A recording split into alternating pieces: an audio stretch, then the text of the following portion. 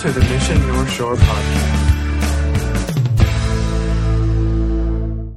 We're going to pick back up in our series on the life and times of Jesus. We took a couple-week break to talk about communion and baptism, but we're going to pick back up in our series right now. And one kind of important thing that is that we do oftentimes with our teaching, not always. Sometimes we do a little topical thing here and there to hit certain subjects, but for the most part, we try to go right through the Word. Right now, we're taking 4 Gospels, we're harmonizing them, and we're just going straight through them to look at exactly what Jesus said, to get the fullest picture of who He was and what He did and so forth. And one of the reasons that we do that, and we teach right through the Word as opposed to just picking out topics that we like, is that it forces us to deal with topics that we don't like, right? Because if it was just up to me just picking random topics, there would be things that I would avoid. But if you just teach through the Word, it makes you address everything at some point. And anyone that knows me knows that this subject for today is going to be one that I would skip if I could. And that's the subject of money. I absolutely hate to preach about money at all. And the reason for that is not because it's not important. It is important. It's a large part of every one of our lives, right? And it's not because it's not a prevalent topic within Scripture. It's a huge subject within Scripture. What sours me to the subject is the abuse of it, right? That's something I don't even have to explain, right? Put on your TV and you see what? Guys in churches appealing for your money, send your money, send your money. And some meetings seem like that's all that they do. Talk about getting your money. I don't want to be associated with that in any way, shape, or form. And one thing that you would have to admit, if you've been at the mission for any length of time, is that we almost never talk about money, right? We've never passed a collection plate. We've never asked for a single penny. We've given opportunities to give, like we are with the Philippines. We say, we're giving. If you want to join in on that, that's cool. But we've never asked for a single penny. We simply just throw a box in the back of the room, and whoever understands biblical giving and wants to be involved in that can do that. We almost never talk about giving, and some have said even to a fault. And they're probably right. We have neglected the subject. We really have many times. And the reason they would be right in saying that is 2 things. Number 1, biblical giving and tithing is a part of Christian worship. Now, that's not our subject for today. If you want to understand that more, what biblical giving and tithing is all about, on our website, there's a giving page you can look, and I have a sermon on there. You can listen to the whole thing. And that's kind of like 2 years ago, the last time I even talked about it. You can go listen to that message, and it'll fill you in on biblical tithing and giving. The number 2 reason that someone could fault us for neglecting the subject is because in the Bible, money is a huge subject. In fact, the Bible has around 500 references to prayer and about the same number of references to faith, but has over 2,000 references to money and possessions. Out of 38 parables, 16 of them deal with how we handle our money and possessions. Jesus said more about money and possessions than He did about heaven and hell combined. Think about that for a second. 1 out of every 7 verses in the Gospels deals with the issue of money and possessions. Now, the reason for that is not because God needs your money. God doesn't need your money. The reason for that is because money and possessions so easily ensnare the human heart, right? We have to understand that. We recognize that. Every one of us understands that that's an issue, right? We've seen the greed in our world, right? We've seen friendships destroyed over money, haven't we? We've seen families torn apart at times over money. People have committed suicide over loss of money. Robberies every day over money. Killings over money. Wars fought over money. But what I want us to get to as we look at this text is that this text is not really about money in and of itself. It's about our hearts towards it. This is all about the heart. You see, God doesn't need your money and God doesn't need your stuff. What God wants is your heart. The problem is we so often have our heart wrapped around our stuff. That's the problem. If He's going to get to the heart, He has to unwrap it from our stuff. I had planned on getting to verse 34, which we're not going to get there. But we're going to begin there today. Look at Luke chapter 12, verse 34, and how powerful and telling and how revealing this one little simple verse is. Jesus says in Luke 12:34, "For where your treasure is, there your heart will be also." Amen? Can anybody testify to that being the truth? Where your treasure is, your heart will be also. The point is that where one puts his money reveals his priority and his heart. Meaning that you can really track where your heart and your priorities are by what we do with our money. That's just real deal right there. Can't get any simpler than that, but it can't get any more revealing than what Jesus said. Where your treasure is, there your heart will be also. Let's look at the text. We're going to begin in verse 13.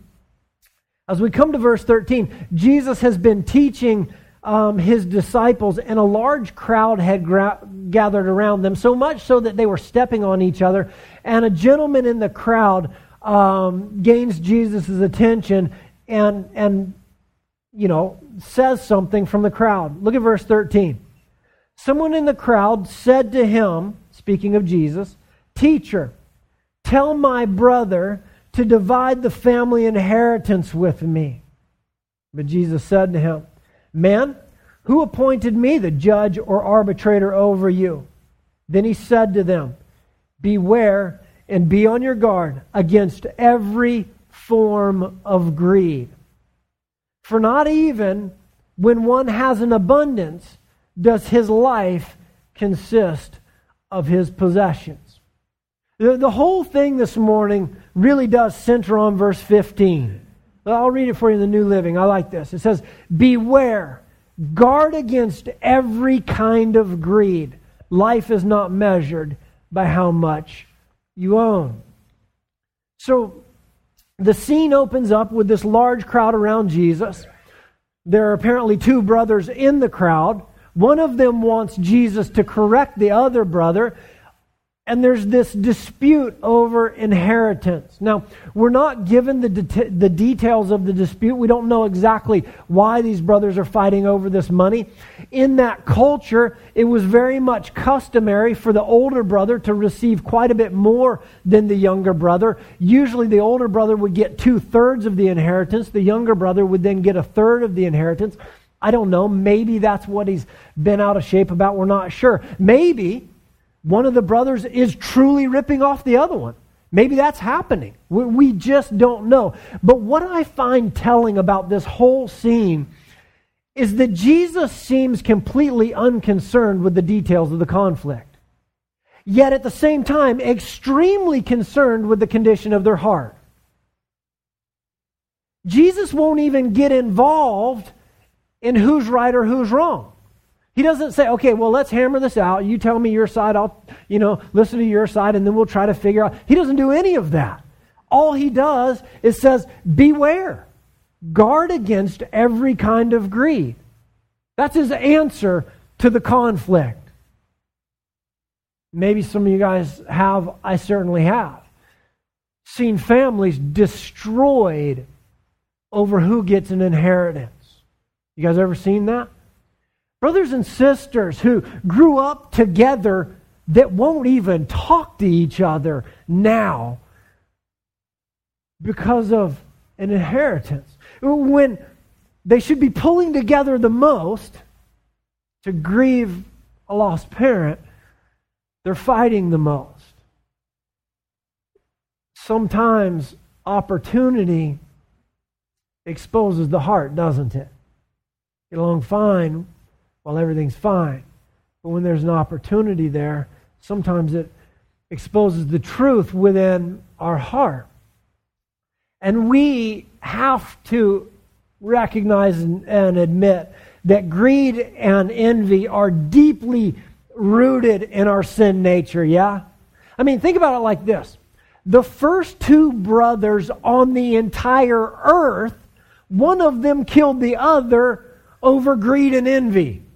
You only got two brothers on the earth, and one of them kills the other one over envy.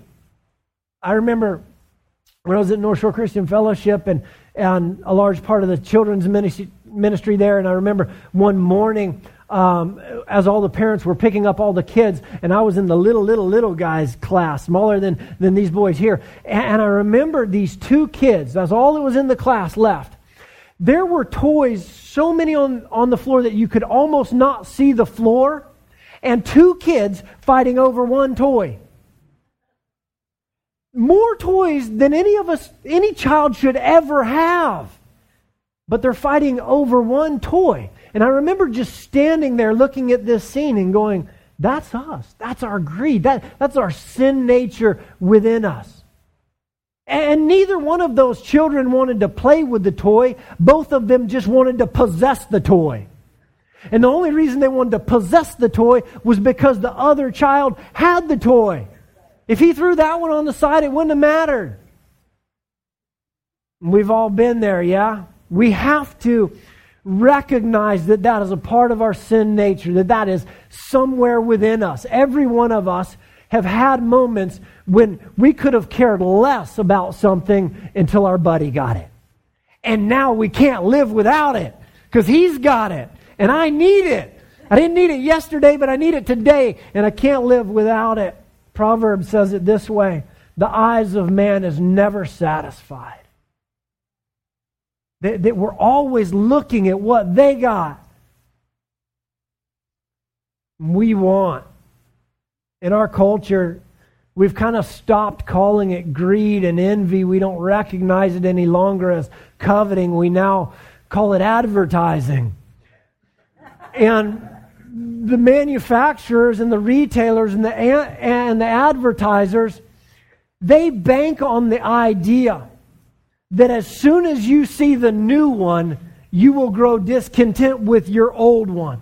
Regardless of what it is, right? They live on that. Why did they come out with a 2014 model car? There was nothing wrong, most likely, with the 2013. It got you where you needed to go, but it's more shiny. It's got more cup holders. You know, the rear window heats up or something. You know?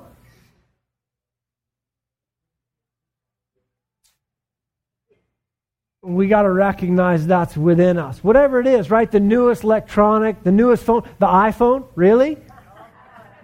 All I do with a phone is basically call and text. And when the 6 came out, I had to get a new phone. I had actually just gotten a new phone, and I had Noel take it back for me so I could wait for the new one. And guess what I do with the new one? The exact same thing I did with the old one. Call people and text them. There's absolutely no need for the newer phone. But that's just what's in us. It's just there. The eyes of man are never satisfied. God knew that this would be in us. He put it in the 10 Commandments. The very 10th one says this: you shall not covet your neighbor's house.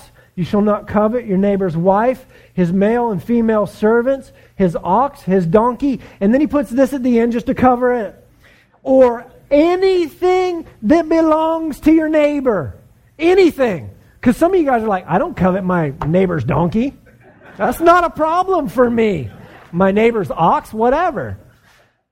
It says anything. And so Jesus' answer to these brothers is what? Be careful, boys. Watch out for greed. Doesn't even get into the discussion, does he? Just watch out for greed, boys. And then he tells them this parable. Look at verse 16. We'll just do verse 16 first. And Jesus told them a parable saying, the land of a rich man was very productive. The land of a rich man was very productive. Notice a couple things here. Number one, the man was already wealthy. And number two, God blessed the man further by making his land very productive. Now, there's an important point that we need to bring up at this time right here. Having wealth, so long as it was gained in a legitimate manner, having wealth is not wrong or bad in and of itself. In fact, we see in the Bible that God made certain people wealthy. Abraham was exceedingly wealthy. The man in our story today was wealthy, and he was made wealthy by God. Why? Because his land was productive. Who's in charge of the rain? Who's in charge of the crops? Who's in charge of the land? God is. He made this man's land productive. Is it wrong to have a successful business? Absolutely not. Blessing and wealth are not this man's problem. What we're about to see is that this man's problem is his heart and his attitude towards what God had entrusted him with. Watch what happens in the next 3 verses. In the next 3 verses, you're going to see 12 personal pronouns, I and my. And you guys see if you can figure out where this guy's focus and priority is. Verse 17. And then he began to, this is the parable Jesus said about this rich man whose land had been productive. Verse 17. And he began to reason to himself, this is the rich man, saying, what shall I do, since I have no place for my crops? Then he said, this is what I will do. I will tear down my barns, and I will build bigger ones. And there I will store my grain and my goods. And I will say to my soul, soul, you have many goods laid up for many years. Come, take your ease. Take your ease, eat, drink, and be merry. 12 times in 3 verses, he says, I or my. What's his focus? His motivation is, I'll be greedy so I can get lazy. That's his whole deal, right? Soul, take your ease. Eat, drink, be merry. I have plenty laid up for many years. Notice God's response in verse 20. But God said to him, you fool. This very night, your soul is required of you. And now who will own what you have prepared? So is the man who stores up treasures for himself and is not rich towards God. You guys ever seen that bumper sticker that says that the guy who dies with the most toys wins?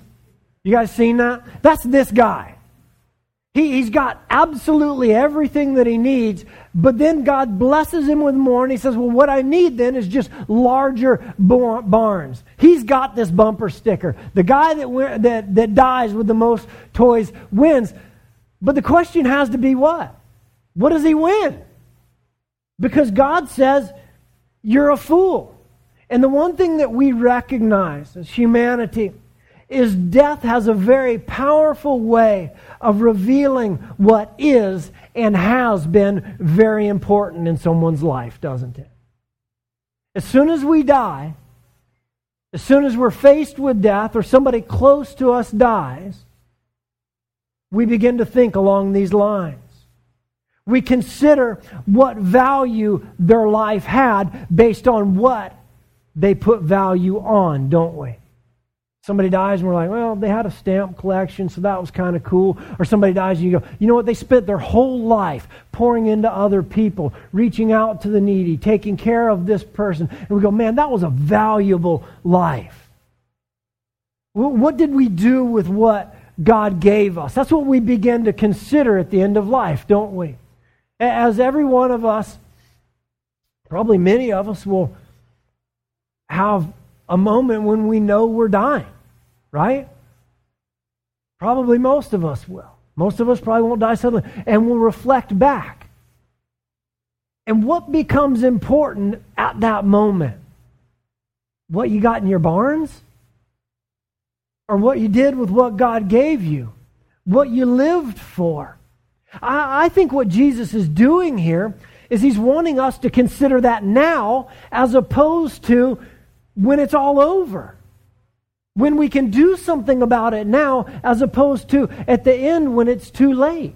That's why He says in the Sermon on the Mount, do not store up for yourself treasures on earth where the moths come in and the rust destroys and where the thieves break in and steal it. He says, but store up for yourselves treasures in heaven where neither moth nor rust destroy and where thieves do not break in and steal. I think what Jesus is doing with a parable like this is He's trying to get us and these two brothers to consider, what are we doing with our lives now? What are we doing with what God's given us now? That's what the man in this parable, this rich fool, should have considered. A couple things here that the guy from our parable never gave heed to that I want us to consider and take hold of. A couple of principles that will help us wrap our head around this particular parable. Number one is this: everything belongs to God anyway. Everything belongs to Him anyway. Job had a very good understanding of this when Job said in Job 1:21, he said, I came naked from my mother's womb, and I will be naked when I leave this world. The Lord gave me what I had, and the Lord has taken it away. Praise the name of the Lord. David said, the earth is the Lord's, and all it contains, the world and those who dwell in it. Colossians said, for by Him all things are created, both in heaven and in earth, visible and invisible, whether thrones or dominions or rulers or authorities. All things have been created through Him and for Him. Everything that's been created for Him. God said Himself in Psalm 50, for every beast of the forest is mine, and the cattle on 1,000 hills. I know every bird of the mountain, and everything that moves in the field is mine. If I were hungry, I would not tell you, for the world is mine and all it contains. James says that every good and perfect gift came down from our Father in heaven. You see, if we understand that everything belongs to God in the first place, then it helps us understand our role is not owner of those things, but merely steward of those things, right? If we understand that it all belongs to Him anyway, then it helps us understand our role in life. Not of owner of the things that God has given us, but of steward of the things that God gave. Job understood that, right? He said, naked I came into this world, and naked I'm going to leave. And everything that happened on the in-between, between the coming into the world and the leaving, everything that I had belonged to God. He could take it when He wanted. He could give it when He wanted. And so the question then becomes for us, as we reflect on this man storing up in his barns, the question then becomes for us, am I a good steward of what God has given me? We're not going to go into them now, but as we read through the Gospels, and we'll hit some soon, there are a lot of parables about stewardship that tell us that we'll be held accountable for what we do with what God gave us. And not only money and possessions, but also time and talent and giftings and influence and whatever else God has given us. That's for another day. So number one, under the things that the rich fool failed to consider that we really need to grab hold of, is that everything belongs to God anyway. Number two is this: that God blesses us to be a blessing to others. We see this throughout Scripture. God blesses us to bless others. We see it from the very beginning with Abraham. Abraham was made incredibly wealthy. He was blessed, and he was incredibly blessed by God. And God said to Abraham this, in Genesis 12:2. He says, I will make you a great nation, and I will bless you. I will make your name great, and so you will be a blessing. You see what happens there is it wasn't to end with Abraham. It was to go through Abraham, and he was to be a blessing. God's saying, my plan, Abraham, is to bless you so that you can bless others. Meaning then that we are to be on mission with what God has entrusted to us, right? That's what that means. If we are blessed to be a blessing to others, it means that we are meant to be on mission with what God has given us. For the guy in the parable, the blessing stopped with him. He was already wealthy. God blessed him further, but the blessing stopped there. He had every opportunity to bless others, but it stopped with him. Now, why would God do this? Why would God choose to channel His blessing through us? Why would He do that? Well, I think there's several reasons, but one of them is this. One is He loves us. He wants to spend time with us, have relationship with us, and He wants to then give our lives a purpose and a meaning they couldn't otherwise have. Beyond ourselves and beyond our world. He wants our lives to count for eternity. And when we take what God has given us and we use what God has given us to see others come to Christ, what happens? Our life counts for eternity, doesn't it? But what happens to the meaning and purpose of life when we choose only to live for ourselves? It ends with ourselves, doesn't it? When we live that way, when we do that, we do away with any real, true, lasting, transcending meaning or purpose to life. Does that make sense? When we only choose to live for ourselves, we do away with any real, true, lasting, transcending meaning and purpose to our lives. But when we choose to take what God has given us and use it for His kingdom, we then lay up treasures in heaven, as Jesus said.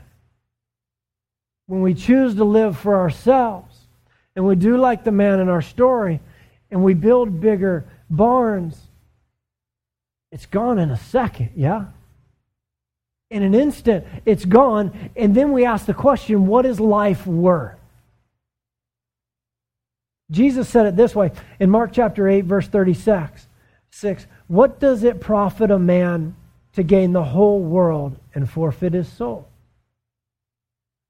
There was a very famous author, I'll leave him unnamed, and he was doing an interview about all of the success that he had had. He was quite wealthy, had had a lot of success as a writer, and he was doing this interview late in life, and he was asked by the interviewer to reflect back upon his success and all he had achieved. And this is all he said. He says, I wish I knew then what I know now, that when you get to the top, there's nothing there.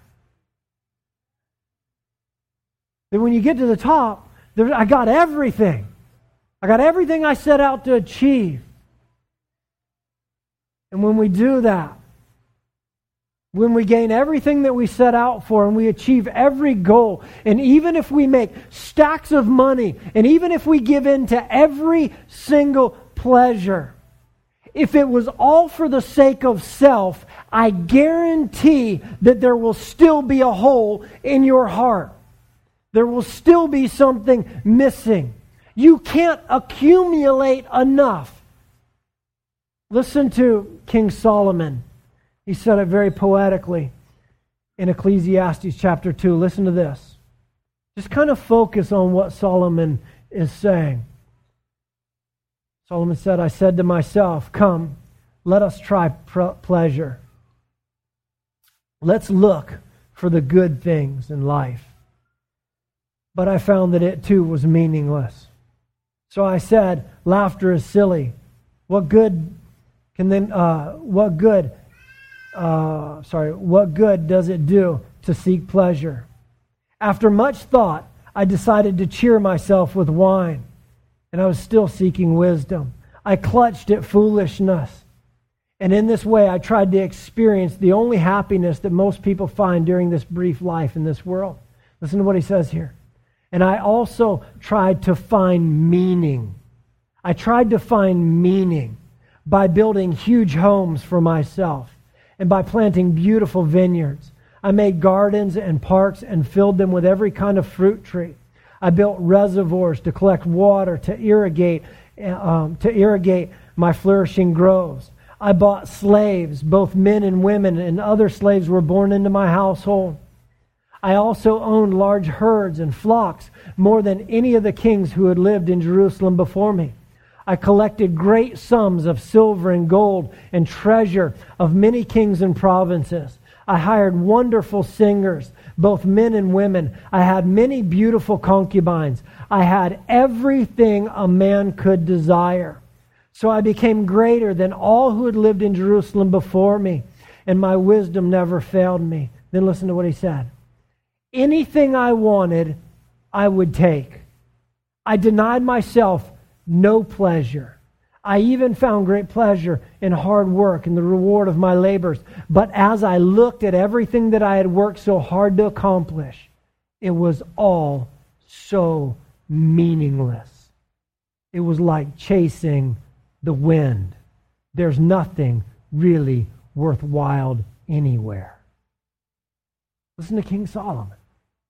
A guy that had absolutely anything he wanted, withheld no desire from himself. He went on an experiment. He goes, what happens if I give myself every single thing that I want? And he said it was all meaningless. It was like chasing the wind. So what are we chasing? Does what we're chasing count for eternity? You see, church, what God has done is He's given us great purpose and meaning to our lives by calling us to be on mission with Him in this world, and given us great meaning and purpose to our lives by blessing us that we would be a blessing to others. In this world, when we do like the man with bigger barns, or we do like Solomon, and we look for our identity or our security or our joy or our fulfillment and possessions, we can only ever be disappointed regardless of how much we get, because humanity was created for eternity. Ecclesiastes says that eternity is in our hearts, but you can't take it with you. And we were created for relationship with God. And nothing that you can buy, and nothing that you can achieve, and regardless of how big you build your barns and how much stuff you fill them with, none of it can ever replace the longing in your heart that only Jesus can fulfill for that relationship. That's what you were created for. It just doesn't matter how much stuff you can accumulate, how hard you pursue it, does it? That's what Solomon said. He said, I had everything, and it was meaningless. There's no purpose, no meaning to life that transcends then. But we can have everything in Christ Jesus. When He's your everything, it's enough.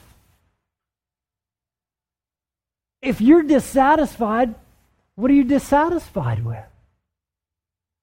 Yourself, your status, what you have. But when Jesus is there, He's enough. He's given you every blessing. Listen to Ephesians chapter 1, verse 3. All praise to our God, the Father of our Lord Jesus Christ, who has blessed us with every spiritual blessing in the heavenly realm because we are united with Christ. If you have a hole right now that you're trying to fill with stuff, there's only one thing that fills that hole sufficiently, and that's Christ. How many times have you bought the new thing and a week later you just don't even mess with it anymore?